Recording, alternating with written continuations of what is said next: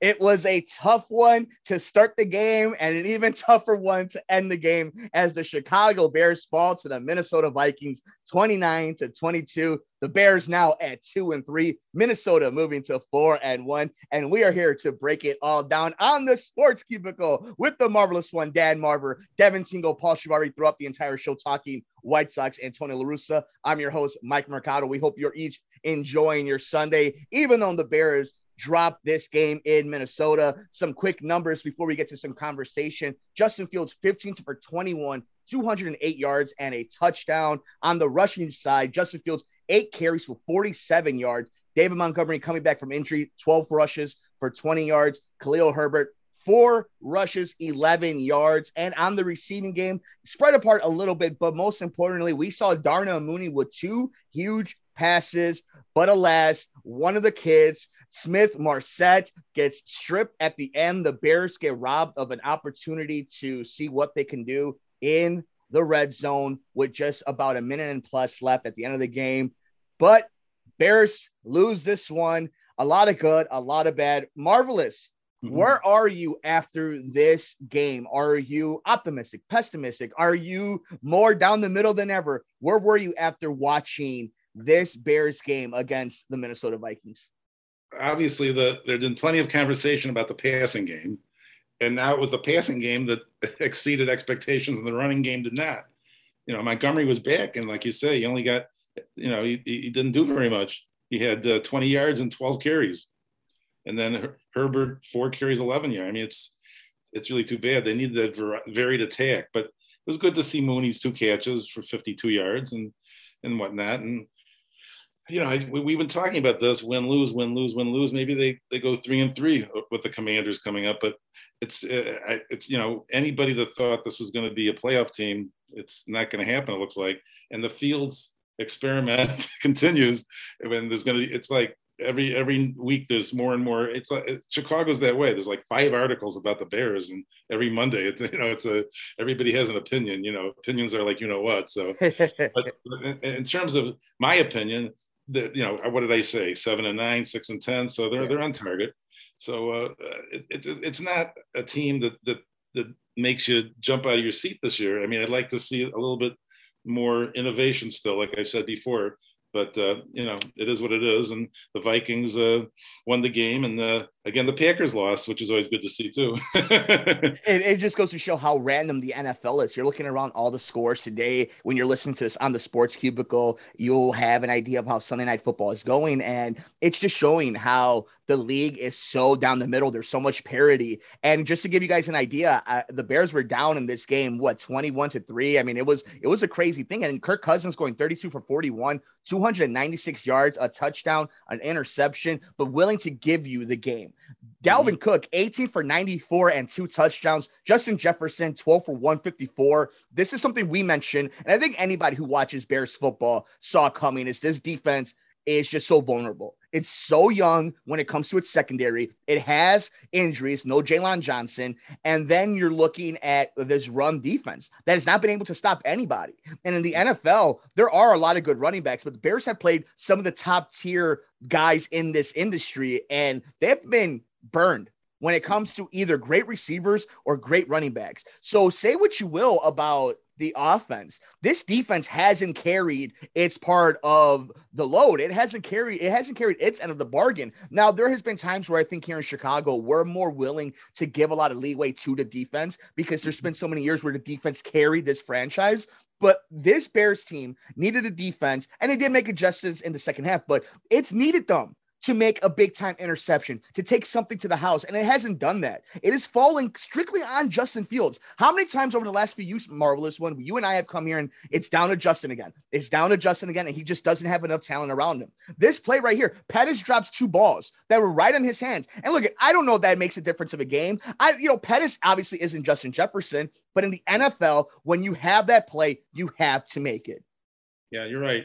I mean, and the thing is, too, I thought I would have bet against Cook not getting 100 yards. He ended up, 96 or something, 94. But, I mean, Cousins put it up 41 times, 32 completions, 296 yards. Now it's a secondary we're going to be crying about.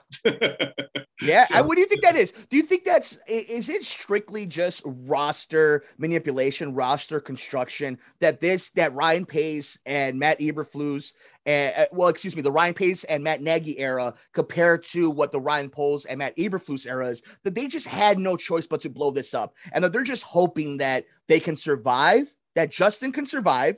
He develops a little bit, which I think we did see some development in the second half of this game, but also trying to just figure out what random talent they could keep on. That this isn't going to be the Bears team. Think about all the turnover from last year to this year. There's going to be just as much turnover next year. Do you think this is strictly roster construction? Is this coaching? Is this the quarterback? If you could try after 5 weeks to pinpoint where we can just narrow it down, what is it? Is it just the construction of this roster? Well, if we weren't a major market, we'd be the Jacksonville Jaguars, maybe. And there aren't like 5 different reporters reporting on it, so it doesn't magnify it as much. But in all, I mean, it tells you something. Where the most tackles were made by Jones, Gordon, and Jackson. There you tackles, go. And 7 for Morrow. So right there, that's bad news. And then, how many sacks did they get? 1. Yeah, they were not sending a lot of pressure. They weren't making Kirk have happy feet, and it seemed like they definitely made adjustments in the second half. But and even for the Bears, only 2 sacks allowed, 1 sack allowed for Minnesota. But there were, I think, more than anything, it was also the penalties, right, that you saw just biting the Bears in the butt, including that play when Justin Fields essentially scores a touchdown, changes the momentum of it. Correct? Right, absolutely.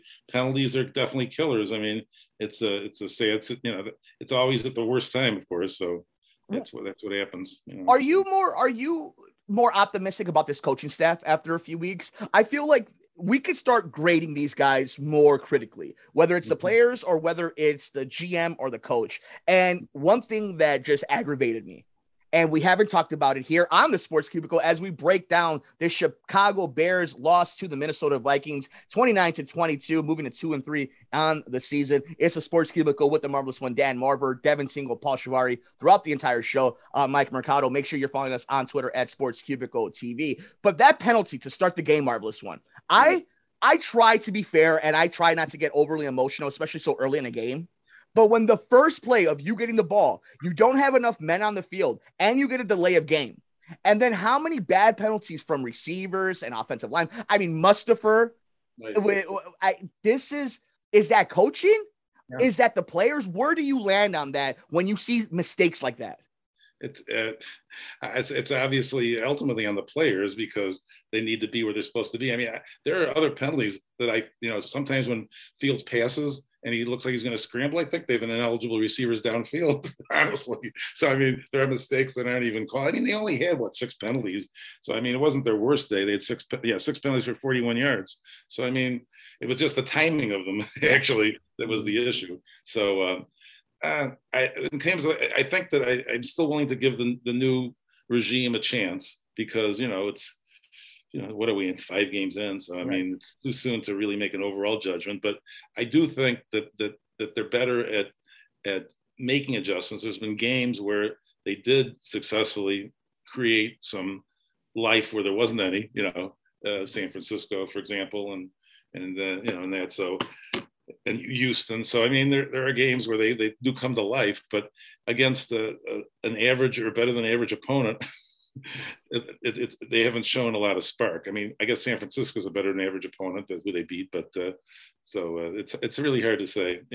They come up and they'll beat somebody. Maybe they'll beat New England or somebody. Who knows? I mean, you never know. Well, I think you bring up an interesting thing with who knows who they're going to beat. I think that's what's important. We're going to be critical on the coaching staff. I do think it's important to also bring up they don't quit on Matt Eberflus. This is a team that is full of professionals, whether they will be on rosters next year, whether they're good professionals when it comes to other talents. They're a team of professional athletes. They go out there and they play the best of their ability. Whether that means they are good enough to execute the plan, that's a different conversation. I can live with somebody not be talented enough if they're trying, if they're not doing dumb things. And this is the type of game where I learned the fortitude of this regime this coaching staff, this quarterback, and some of these players. This is a game they had no business being in. We were talking last week that what was going to happen. Justin Jefferson was going to go off. Dalvin Cook was going to go off. That crowd is going to be crazy. It's a team coming back from London that's feeling good about themselves. And everything was kind of playing out that way. But this team found a way to make the adjustments, which is something they didn't do underneath Matt Nagy and Ryan Pace. And they played a game all the way to the end. And even the last play, where you have a young wide receiver who's just trying to do something a little too extra against his former team. It sucks.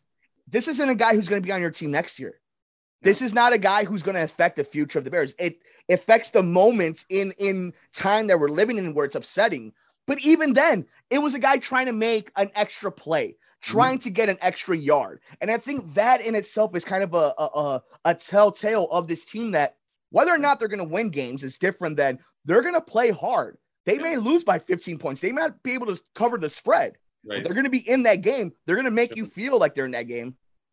Yeah, well, I didn't get to hear the post-game remarks like I usually do, and by the coach or the quarterback and that kind of thing. So I just wonder what they had to say, because sometimes that's indicative of what they're thinking, to really hear them speak. So I'd be interested to hear that. I'm going to listen to that later. Well, let me ask you this: as a coach, as a scout, as somebody who's covered so much of Chicago sports, and what do you think would be the messaging from the coaching staff after this game? If you're Matt Eberflus, if you're Luke Getsy, what are you telling Justin, Khalil, Montgomery, a Darnell Mooney, a Cole Kmet? What are you telling them in this effort? Are you telling them this was as good of a game as we can if we just don't make so many mistakes like we did? What do you say as a coach, as a scout, to some of these guys after this type of game? Well, publicly, what you say, and he's done this in the past, is we're making progress. And sometimes he actually gives specifics, doing better tackling, or our passing game showed a lot of life. So those are some of the things I would expect him to say. And now we just got to combine it and put it all together and finish. Those are the kinds of things. And he actually does handle press conferences way better than his predecessor. I will say that. He gives a better vibe and a better presentation, I think. I think what's interesting is when you see what's happening with Brian Daboll in New York and what's happening here in Chicago with Matt Eberflus, is there's obviously going to be comparisons, because both guys are interviewing for these jobs, and we're seeing right now how New York is out there beating the Packers and the Bears, and they're doing it with a hobbled Daniel Jones. But I think 5 weeks in, you've talked about how he holds himself to a standard. He speaks well, and he's out there not being so coy with the media.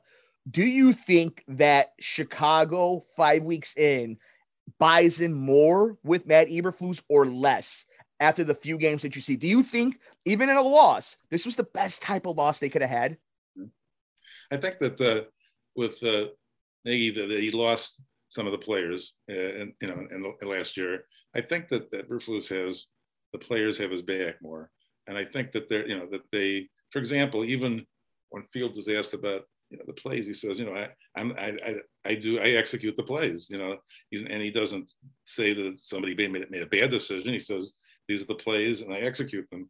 He could say they were crappy plays or whatever, but so I think that they have a better cohesion and a better feeling as no I in team kind of thing. I want to hit on this before we kind of take a quick look into next week, but what did you think about going for it on the 2-point conversion? And what did you think about the onside kick? I'll tell you this much about the play calling. We did talk a lot of smack about the play calling the last few weeks. Whether you liked them or didn't, I do enjoy the fact that they were aggressive, that they did put Justin out there, and whether it's credit to Justin or the coaching staff or a little bit of both, it felt like they were more aggressive, and more importantly, Justin felt like he was comfortable, that he was decisive. Whether the play was made, they threw it up the field like Josh Allen did for 97 yards, like it just looked like he was in control. Did you notice that the play calling was more aggressive and Justin felt more decisive under pocket? I did, and it seemed like he had a little bit better protection than I was used to, which is maybe counterintuitive because they didn't have one of their regulars. Yeah, right. So, I mean, it's hard to say if that's, going to go forward like that, but he does need to, he needs time, Yeah. unfortunately. And I guess that takes us to 2023. And again, it's just another year of development. You just need to see certain steps. And I think one thing, a step that we saw in this one was the way he's in the pocket. This time around, he moved a little bit to the right, a little bit to the left. He moved the pocket with him. It wasn't just a strict, I'm going to roll out. Oh, I feel pressure. I'm just going to make. No, everything's felt like there was a reason behind it. Like, oh, I know what they want from me. I know the play call that they're trying to make me do. I know where my guy should be. He just needs to come down with the ball. And I think for a lot of people, that's huge. Yeah. I don't know if this works in the pros like it does in college, but you see athletic running quarterbacks, they'll put a fullback right behind the line, and the athletic quarterback will run in that direction, and the fullback and the line will blow open a hole. Mm-hmm. So I mean that seems pretty basic to me, and I don't care if it's obvious that he's running that way, but if you can knock some people down, who cares? Yeah. So I wanted more field running plays. I mean, I don't want him to get broken down or anything, but I think he has a skill set, and I'm remembering at Ohio State where this was true, that they'd have planned running plays, and they had the blocking. And that's the key. If you get a hole and he can get through it, then, he's going to gain big yards. So, and you got to have that threat, I think, more so than what they've demonstrated.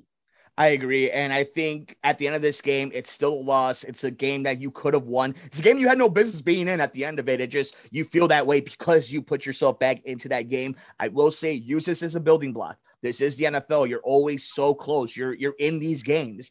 And speaking of that, next week, quick turnaround, Thursday Night Football over at Bezos Land in Amazon Prime. It is the Bears and the Commanders.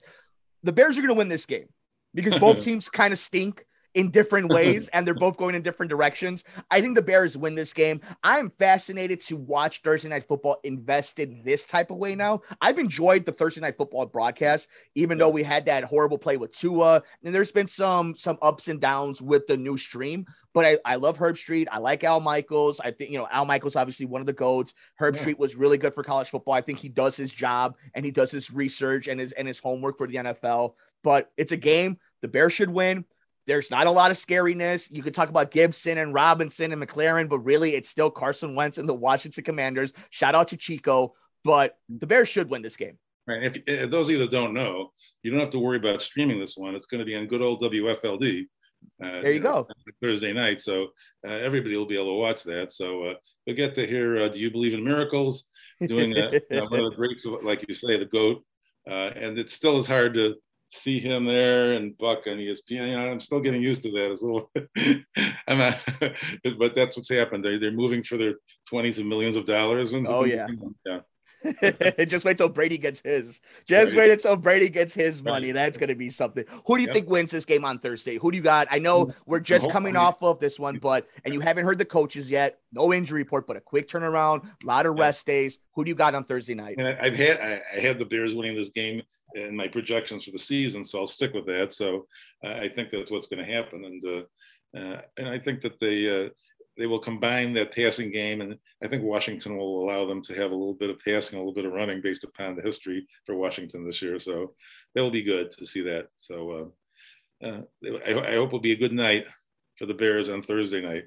It'd be great for them to get a win on Thursday after this type of game on a Sunday and have 10 days off until the next game. Unless I don't believe they're on the Monday night the following week, but the idea that you get a long-term break, you get to go to film and have 2 games that look good if you win against Washington. I think that's really important. And I think it's really important that we're able to see development each and every week. We know we all want wins because it's the NFL, but if we get this that you can hold on to, be like, oh, okay, this is good, this is good, and this is good. Because just 2 weeks ago, Trevor Lawrence was the truth. And now Jacksonville's having a hard time, right? So we know these are baby steps. But Marvelous One, thank you so much for joining us on this post game. The Marvelous West Coast Hollywood Marvelous, him and the missus finally taking a well-deserved, well-needed vacation. Amen. And listen, if the Bears had won this game, it would have been a 3-way tie for first. Can you believe it? No, see, we didn't need to know that. You talk about trick or treating this time of month. That was almost a treat for all of us. But thank you, each and every one. We hope you guys enjoyed this post game show. Marvelous One is going to go sunbathing and watching some football the rest of this Sunday.